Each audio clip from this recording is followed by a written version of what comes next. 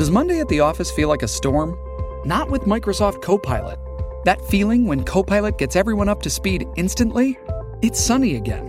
When Copilot simplifies complex data so your teams can act, that sun's shining on a beach. And when Copilot uncovers hidden insights, you're on that beach with your people, and you find buried treasure. That's Microsoft Copilot. Learn more at Microsoft.com/AI for all. Well, let's talk about living at home with parents. Well, thanks to student loan debt, rising rents, stagnant wages, and pandemic-related struggles, more millennials are living at home with their parents than at any point this century. The number of adults aged 23 to 37 stayed or returned home to their parents, and that has been steadily rising since the year 2000. Well, our next guest wants to know what impact that's having on family dynamics. It's an issue UBC sociology PhD student Umay Khader is researching.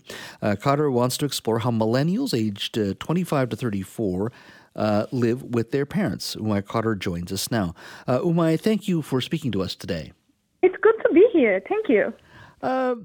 Tell me, what convinced you to look at this specific topic as a PhD student? When I first started my PhD here in Canada in 2018, I kept seeing headlines and lots of media coverage about millennials, my peers around my age, living together with their parents, quote unquote longer than they are expected. And seeing all those pictures showing parents with worrying or kind of judging, face on their looks.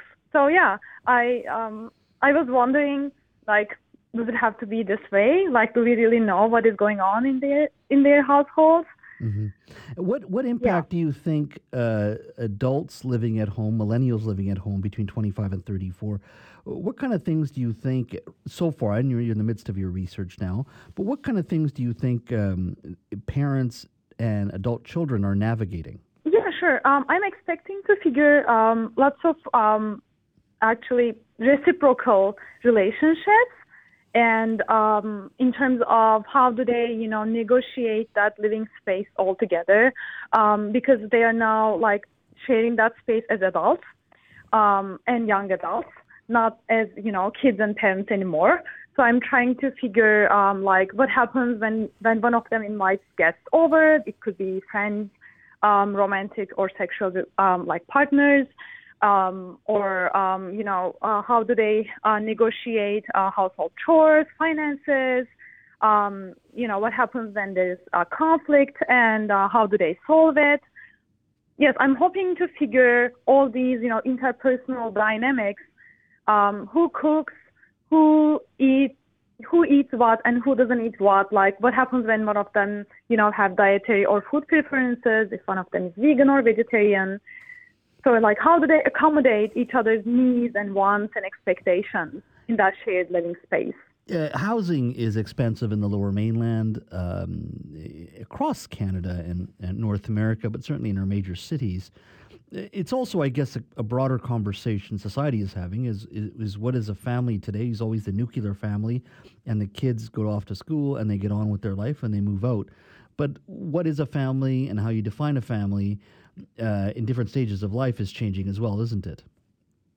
Of course, absolutely. That's one of the areas that I'm really hoping to figure out with my research, because as you said, housing is expensive for sure, and there are lots of push and pull factors for people to, decide living together.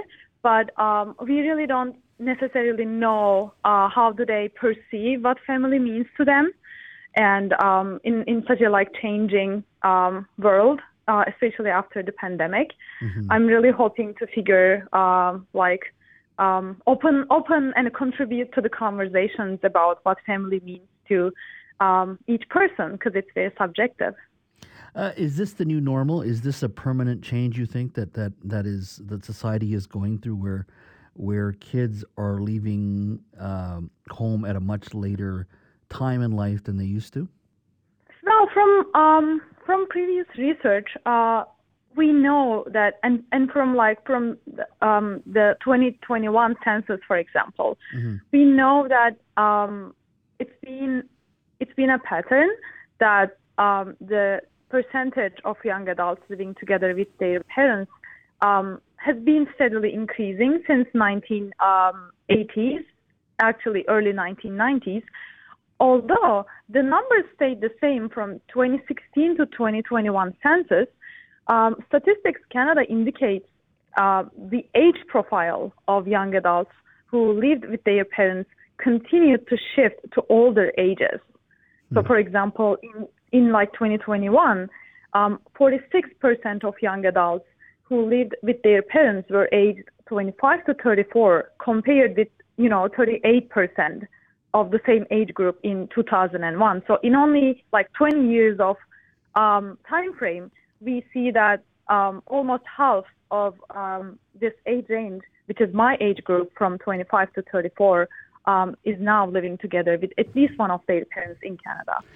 Do you think this is a North America-wide phenomenon and less so in other countries, or do you think this is just something that the Western nations, North America and Europe, are seeing? Actually, we know from statistics that it's a very global phenomenon.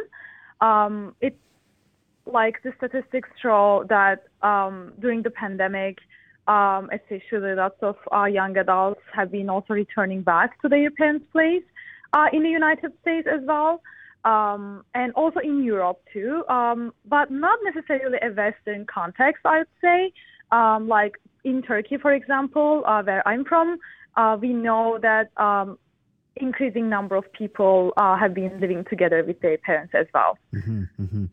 Now, somebody wanted to participate in your study. Is there a way for them to contact you? Yes, I would actually love to hear from them. They can reach to me with my email address, actually. It's umay.kader@ubc.ca. ubc.ca. So let me repeat that. Umay, that's UMAY .Kader, KADER, Umay Kader, @ubc.ca. That's correct. Thank you for confirming. No, of course. And if for some reason somebody has missed that, you can also email me and I can pass that along to you as well. It's JAS, @cknw.com. Umay, thank you so much for your time today. Fascinating study. Look forward to your findings and look forward to having you on again. Thank you so much for having me. Thank you.